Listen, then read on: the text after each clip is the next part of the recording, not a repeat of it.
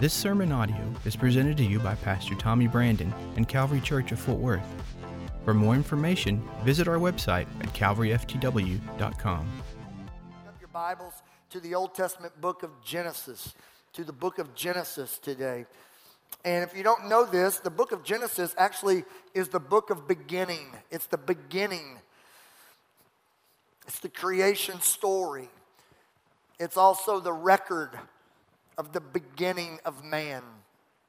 And today, we're going to go straight there to the book of Genesis chapter number 2 for our third week of the series that we're in called Home for the Holidays. And if you'll look at this graphic that I have up on the screen, there's several ways of learning. One way of learning is visual. And I've chosen this picture that actually goes all the way back to my mother's childhood. I've chosen this picture because it really kind of captures the image of what I'm trying to teach this month. It's Christmas, and these are Christmas messages that are just a little different than the norm. We're going to get to the Christmas story next week, but for the first few weeks of the month, I just wanted to tackle what I feel is some of the areas that are attacking our families during the holidays.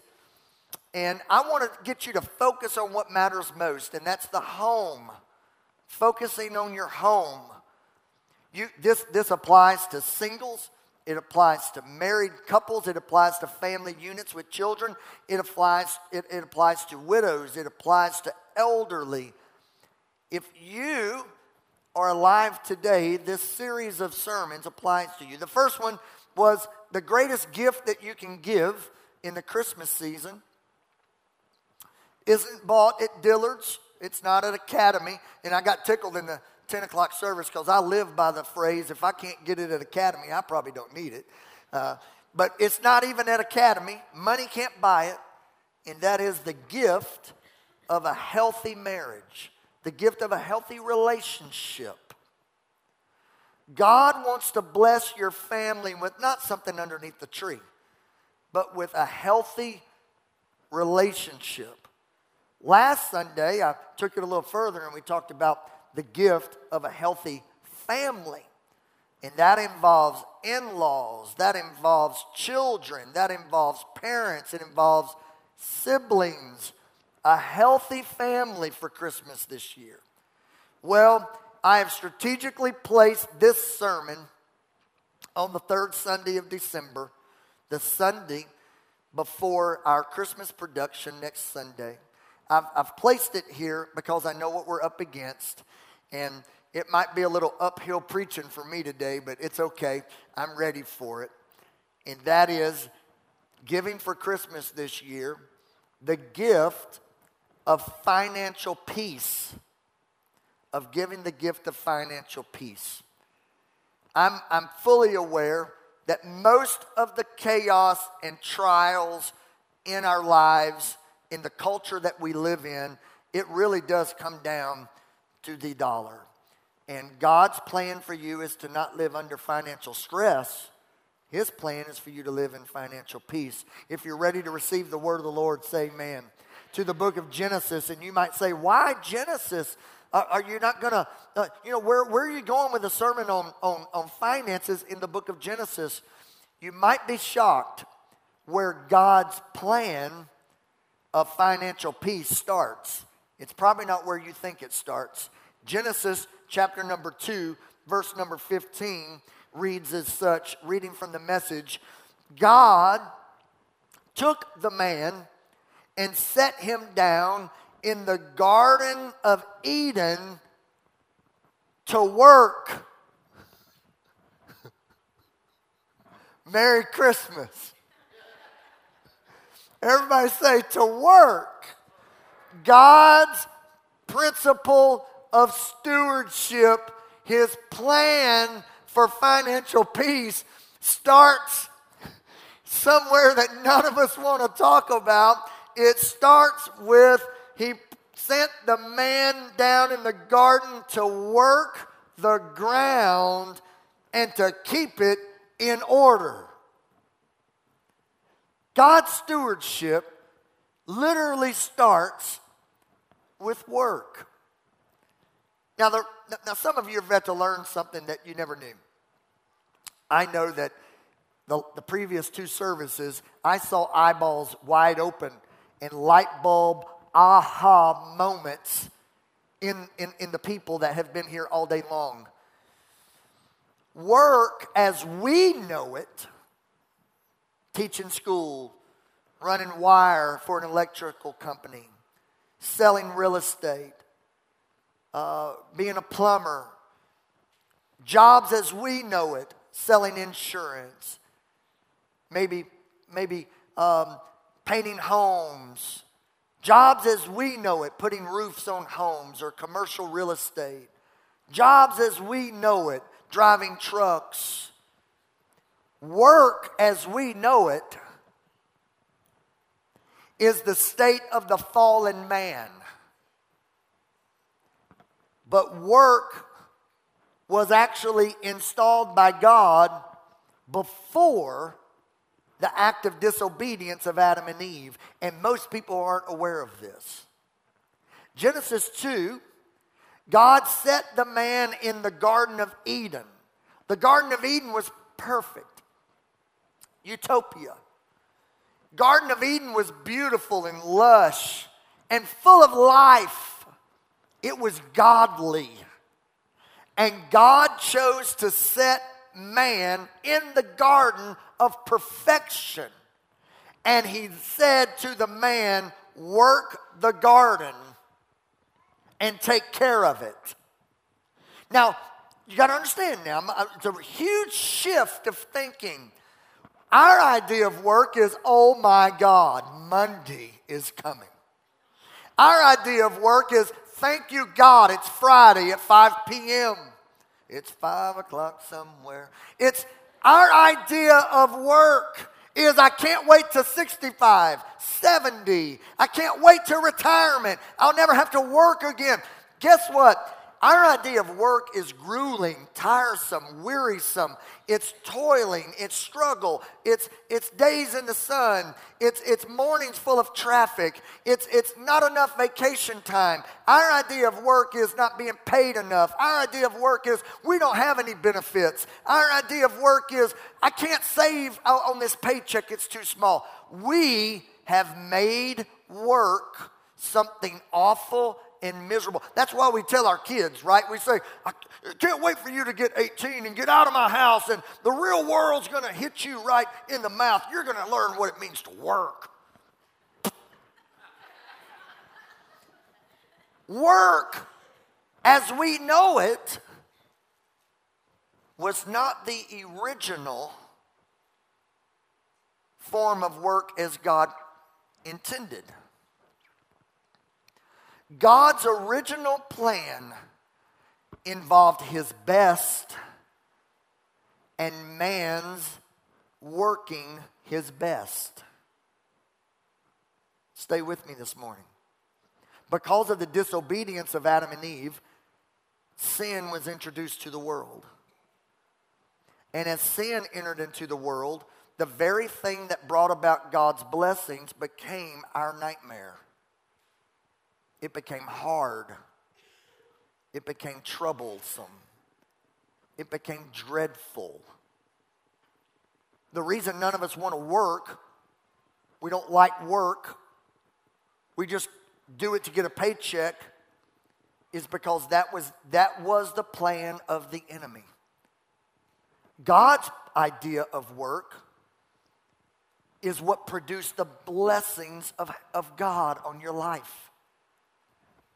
Let's just go to Scripture instead of just my thoughts. Proverbs 16 and 26.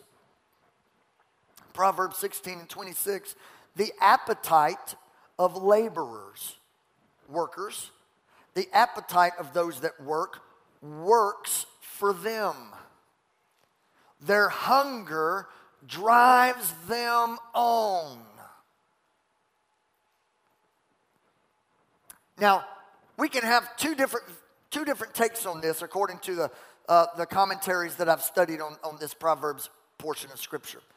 There is the hunger of a belly, the actual need of nourishment, nutrition, that would make someone go and work for food. But then there's also, according to commentaries, an internal drive, a hunger. You've heard it said, oh man, he's hungry. You've heard it said, stay hungry. Well, God has placed a drive in every single one of us that wants, that craves, that desires more of His blessings in our world and on our lives. God's blessings come upon those that are hungry for it. And this is not going to be popular. I don't expect you to say amen, but the more amens, the faster the sermon. I don't expect you to say amen, but I will tell you, God's blessings come upon those that work. It's like that treadmill. It's all good and great, and then the computer of the treadmill puts it on an incline and your calves start burning and you start breathing hard. Worship at this church is like this, and then when I get to preaching about work, the treadmill goes up. And I understand what I'm preaching about and who I'm preaching to. Our culture has lied to us. Work is not the curse. Work is the blessing. And if you want the blessings of God, turn off your 1 a.m. tele-evangelist. You're not going to have a miracle tree sprout up in your backyard that produces money. You're not going to have miracle money. Money comes from labor, from work. And if you can approach work as the Bible approaches it, you will be blessed for it. Your labor produces fruit in your life. A man that labors is worth his hire, the Bible says. Let's stay with it here. Proverbs 12 and 11. Those who work their land. Every single one of us in the room has a garden. God has placed you in your garden. He's placed you in the classroom of teaching school. He's placed you at the coffee shop as a barista. He's placed you as an electrician. He's placed you as a salesman. He's placed you as a business owner. In this service there's doctors, in this service there's lawyers. He's placed you in your role in your garden. There's school administrators in this service. There are stay-at-home moms in this service. And you have a garden. It's called your children and your home. God has set you in a garden, and Proverbs 12 and 11 says, if you will work your land, if you will work your garden, you will have an abundance of food. The blessings of God require work. Faith without work is null and void. It's dead. And I understand we have a context there speaking of salvation. And we're a grace teaching and believing church that believes that we are saved by grace through faith. But if it applies in this context, I will tell you, faith, if you want to believe God, then wake up in the morning and go to work. The incline's just been increased a little bit more. I feel like I'm walking up a wall. Because we just want to believe God's going to, we're just going to get it. Something's good's just going to happen. It's that lottery ticket kind of mindset. I read recently that Americans' number one stress is what are they going to do with the billions of dollars that they're never going to have. That's our stress load. Work.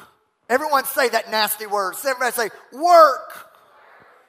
God's first step of stewardship is working. Now, before you nitpick me, okay? Because I know what I'm doing today. I'm setting myself up for a terrible text. Before you get nitpicky and before you wear your feelings on your shoulder, I understand there's some people that are physically, emotionally unable to work. I know there's some people that have looked for work and can't find work. I know there's plenty of examples of why we should be offended by this message. But there's far more reasons to embrace the concept that is found in the Word of God, that those who work their land will have abundant food. But then it doesn't stop. Those who chase fantasies have no sense.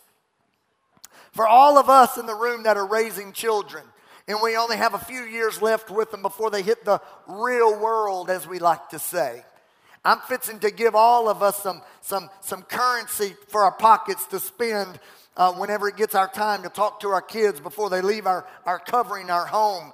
People that chase fantasies have no sense.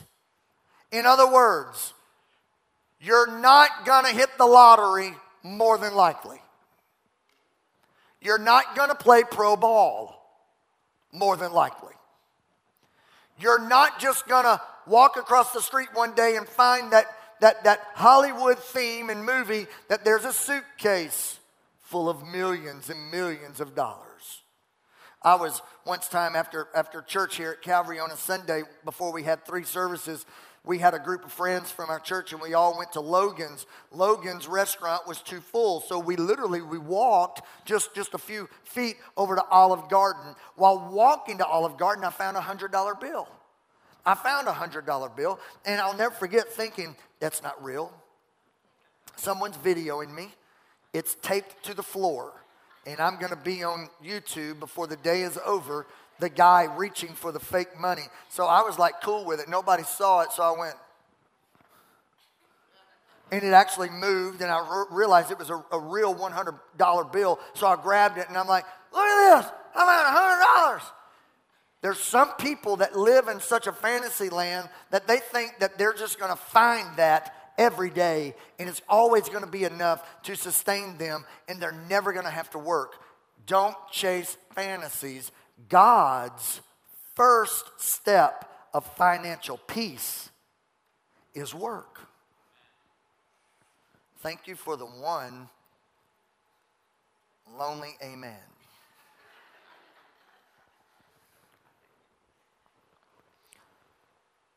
So what do we do with the fruit of our labor? If God's plan has principles attached to it, after we work, we reap the fruit of our labor. The next question is not how much can I spend? The next question is how much can I give? It's really going uphill. Because now, all those guys and women in the room before that are hard workers, they're like, it's the best sermon I've ever heard. Everybody needs to hear this sermon. When I go to work tomorrow, everybody else needs to go to work tomorrow. What? Give. Typical preacher. Watch him. He's going to call for the ushers in a minute. Honey, put the checkbook up. That man up there in that cool-looking suit's about to take another offering. I see it coming. No offerings will be taken. Just hear me. Work is the natural act of God's plan. Giving is the supernatural act of God's plan. Why is it supernatural? Because none of us in this room naturally want to give anything. The day you walked your little kid into preschool, you did not have to say, now don't you go in there and give everything else to everybody. Don't you give them your lunch and don't you give them your toys. You need to be selfish and greedy. Because you know what your kid said the first day of preschool is what my kid said. And it's what I said. That's mine. It's mine. It's mine. Mine. Mine. Mine. Mine. And you're like, dude, take a breath. We get it. It's yours. And God looks at us and says, hey, Tommy, hey, Richard, hey, Susie, take a breath. I get it. It's not natural for you to want to give. And if you don't want to go into the supernatural act of giving, then I hope you're ready to play by all of natural rules. Natural rules have a falling out that you don't want anything to do with. I hope you're good with everything that you have and you don't need anything else. But if you're like most of us, what you've done to your very best abilities, you need it to be multiplied. You need it to be increased. You need something supernatural to happen. It happens when you move from the natural aspect of work only to the supernatural aspect of giving. You move from the work of your hands to now the work of your heart. And when God can get a man or a woman that's willing to work, and when he gets a man or a woman that's willing to give, everything changes. Because he now has the natural of the seed of that's fruit that's produced from labor and nurturing and taking care of the land, to now we have a supernatural miracle that takes it above and beyond what it's ever been valued at. Bishop Ron Lyles, my pastor, said this on a Wednesday night a few weeks ago, but I'm sure everybody here was there, and I'm sure you have good notes on that message. And he said, y'all like that? He said something so profound. Hard work produces success. In other words, there's a lot of successful people that have their success by nothing short of just pure hard work.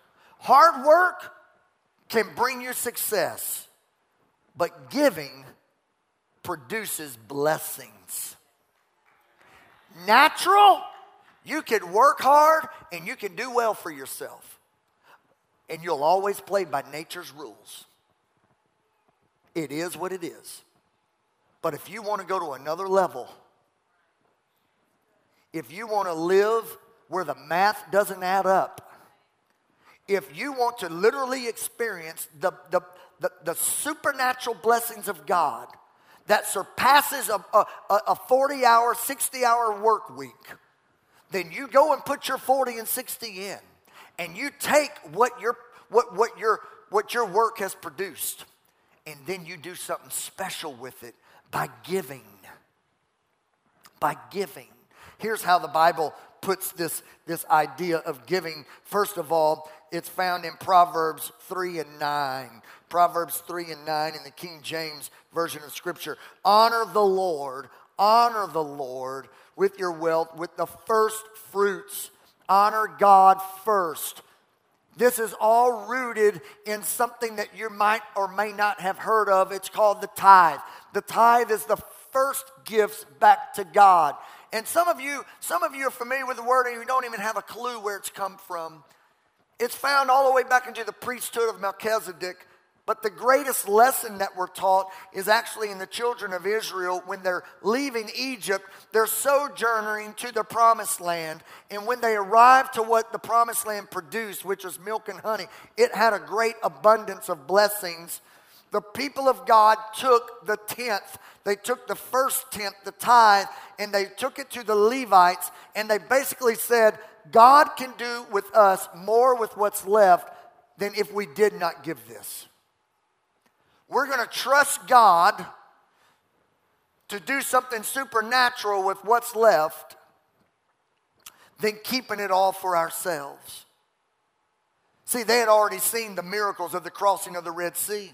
They have already lived the miracles of manna in the morning. They have lived the miracles of bitter water being made sweet. They knew that all things had come from God. They knew that He was their source. Can I just drop this on you real quick? I think a lot of us think our source is a boss. Let me tell you something. All that boss is, whether it's an HR department or a personal relationship with an employer, whoever's writing your check is just the middleman.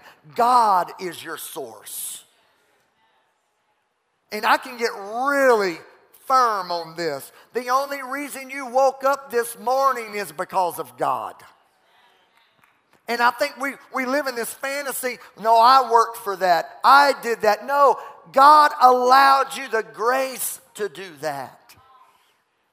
And when you know that God is your source, you want to give Him what's first right back to Him. You want to put Him in first place in your life. You want to make sure that He knows He's not second, third, fourth, fifth place in your life. So you honor Him first.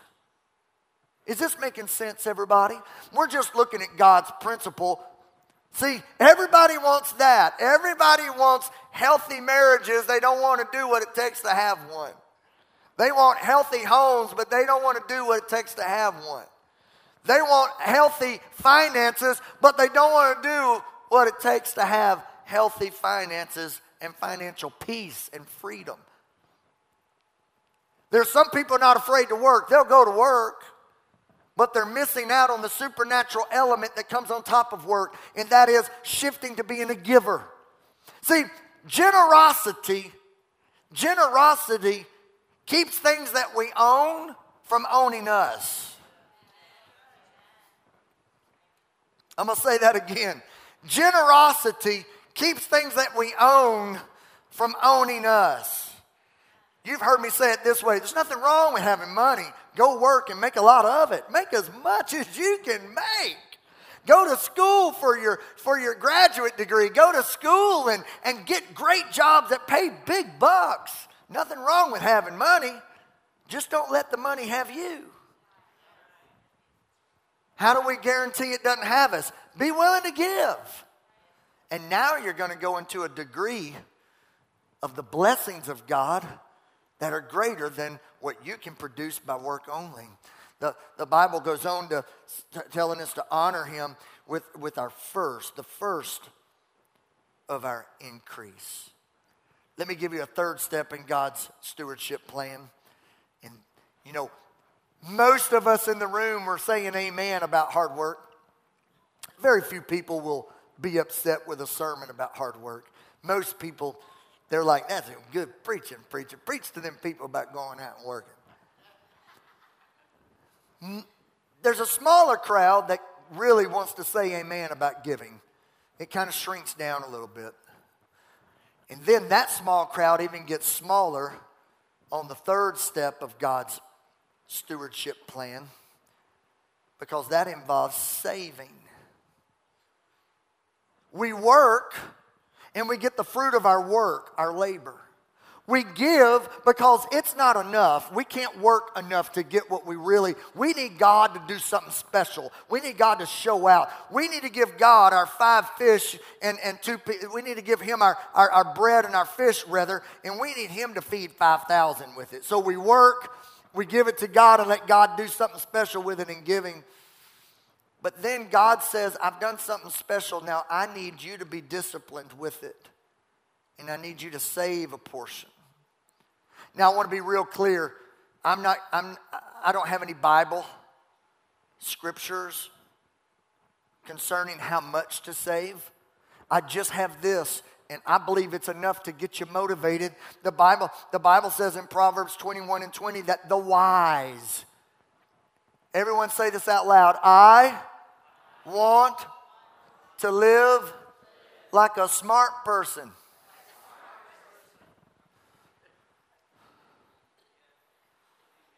I almost want to say this out loud. I'm tired of being dumb, but I'm scared you'll get offended. I want to live like smart people live. Well, smart people work. Well, I don't want that. Well, you won't be smart. Smart people work. Spiritual people give.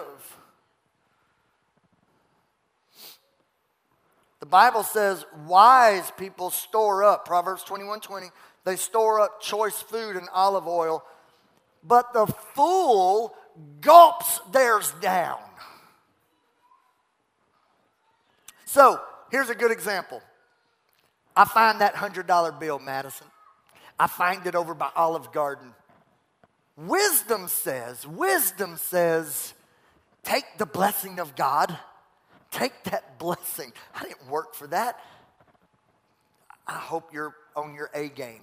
I worked from a paycheck. And then out of nowhere, this weird thing happens and I find $100, right? Wise people would take that 100 and put it in their pocket. Fools says, let's go and get like a whole bunch of ice cream. For everybody. Because I'm a baller.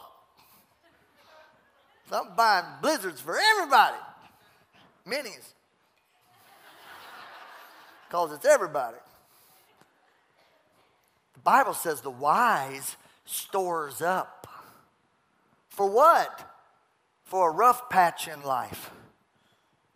You got to understand, you're still living in the fallen state of man. It's called medical bills. It's called cars that don't run right. It's called sick leave. It's called flat tires on the way to work and you have to miss a day. We're living in the fallen state of man. It's called taxes. I was expecting somebody to say, preach, preacher, preacher, preacher, preacher. Boy's anointed of God. That's the Holy Spirit preaching through him. The fallen state of man, we're in real life, guys, and life wants to suck us dry of everything that we work for. There's only one way to stay on top of it, and that is work God's plan and don't allow life's plan for you to win. We've got to win. We've got to call the shots from the Word of God, and that is we're going to go to work. We're going to give spiritually through our giving. We're going to pray over it. We're going to be good givers. We're going to think about where we're giving and the soil we're giving to. We're going to sow it liberally, and we're going to bless the work of God with it. We're going to tithe. We're going to give. And then what we're going to do is, God, you've blessed me with some things, and I'm going to be a good steward, and I'm going to save some. Because I know that I'm just one phone call away from having to spend a lot. How much, Pastor? You got any scripture on that? I don't have that. I know what my dad brought me up doing. My dad wasn't a preacher. He was just a hard-working guy, just like most of you in this room. He got the concept of working. And my dad really got the concept of giving. And luckily for me, I learned from my own dad. Non-preacher, he wasn't a preacher. So see, everybody gets a hang up on these preachers about money. My dad was just a hard-working guy. And he said, if you're going to give that much to the church, you ought to give the same amount to yourself. So take your $100 bill, give $10 to the work of God, and put $10 away. Live on $80. Now, some of y'all are looking at me like, there's no way. And I'm going to talk to you why we think there's no way.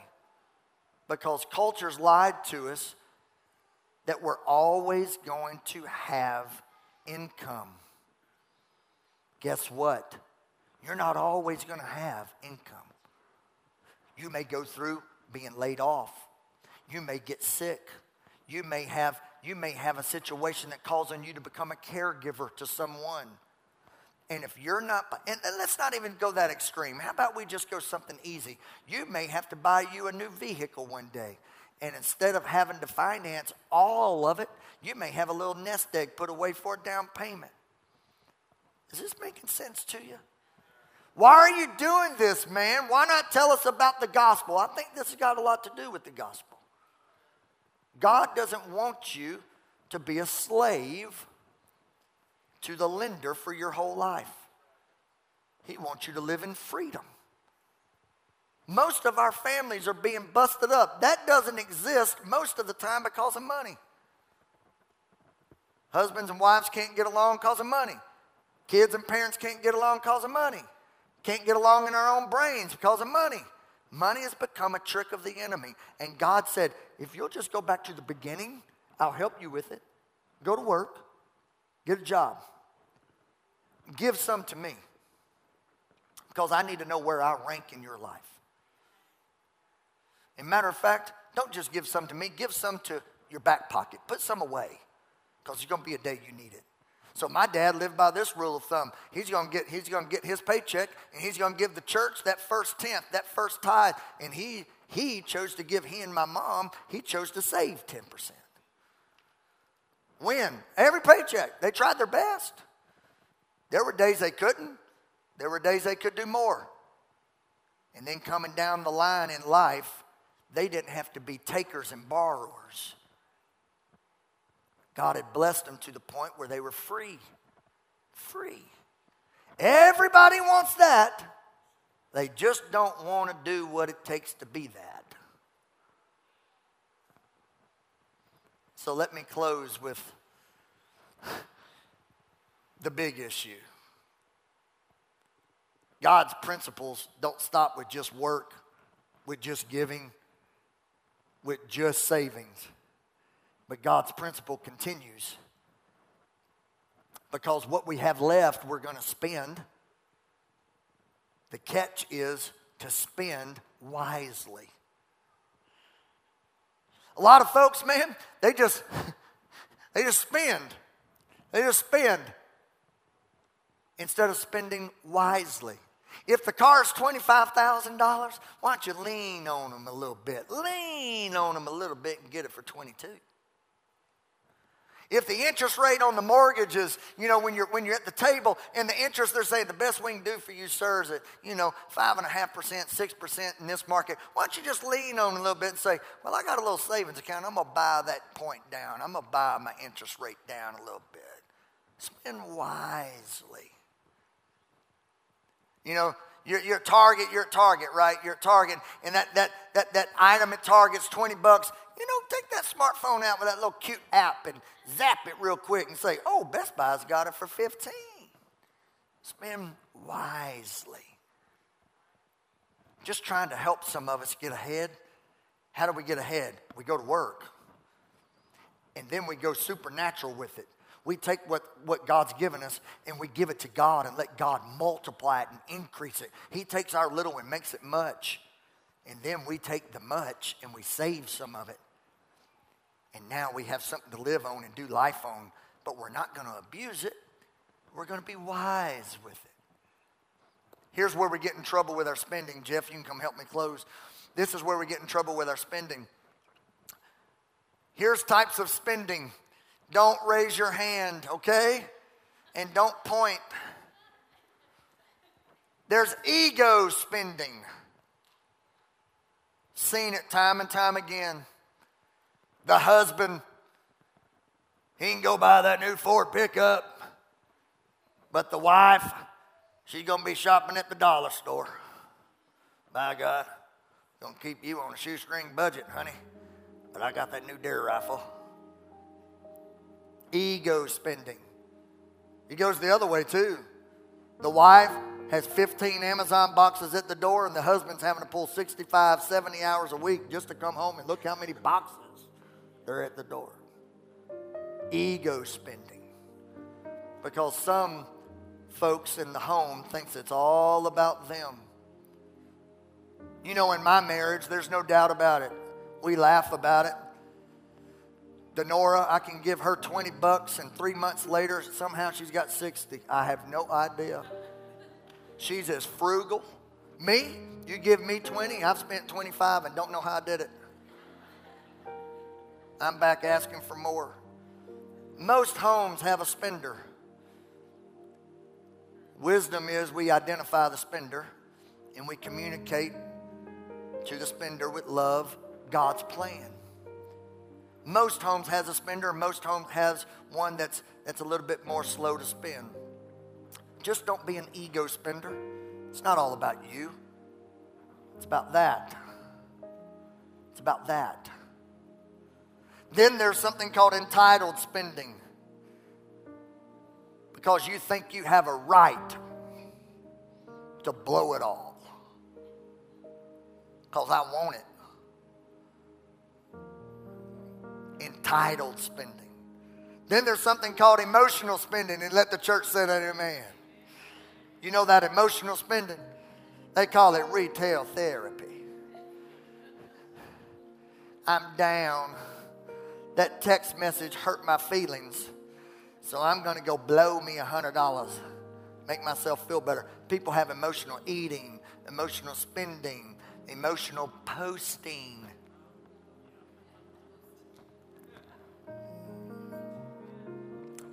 If you're down, stay off Amazon. Then there's extravagant spending. You know, champagne taste on a beer budget. 8:30 didn't respond well to that statement. They just kind of looked at me. It's okay. He's doing that for them 11:30 people. They'll understand. And then there's something called exhausted spending. And that is you're so tired because you've spent so much that you're broke and right back where you started. The reason I'm preaching like this on this Sunday is because Christmas is coming. And I'm trying to help you not pay off your Christmas in April. Do the best you can for your family, but don't do so much you regret it. Merry Christmas. Let's give the gift of financial peace, not financial stress. Stand with me today. I want to pray over you, my friends that are here this afternoon rather. I want to pray that you have a great, great holiday. But I pray your holiday is spent with focusing on what matters most. What is it? Your home, your relationships, your friends, your family. You. Focus on what matters most, not stuff. Be healthy this Christmas. How do we do it? Healthy decisions. Let me pray over you. Father, I just bless my friends right now in the name of the Lord Jesus Christ. As I come to a conclusion of these first 3 weeks in this month, ending another great year, I just pray that we'll give the best Christmas gifts we can give, and that's healthy marriages, homes, and families, and healthy finances. You've been so good to us. We want to be good with what you've given us. And I pray this blessing upon us in Jesus' name. And everybody said a big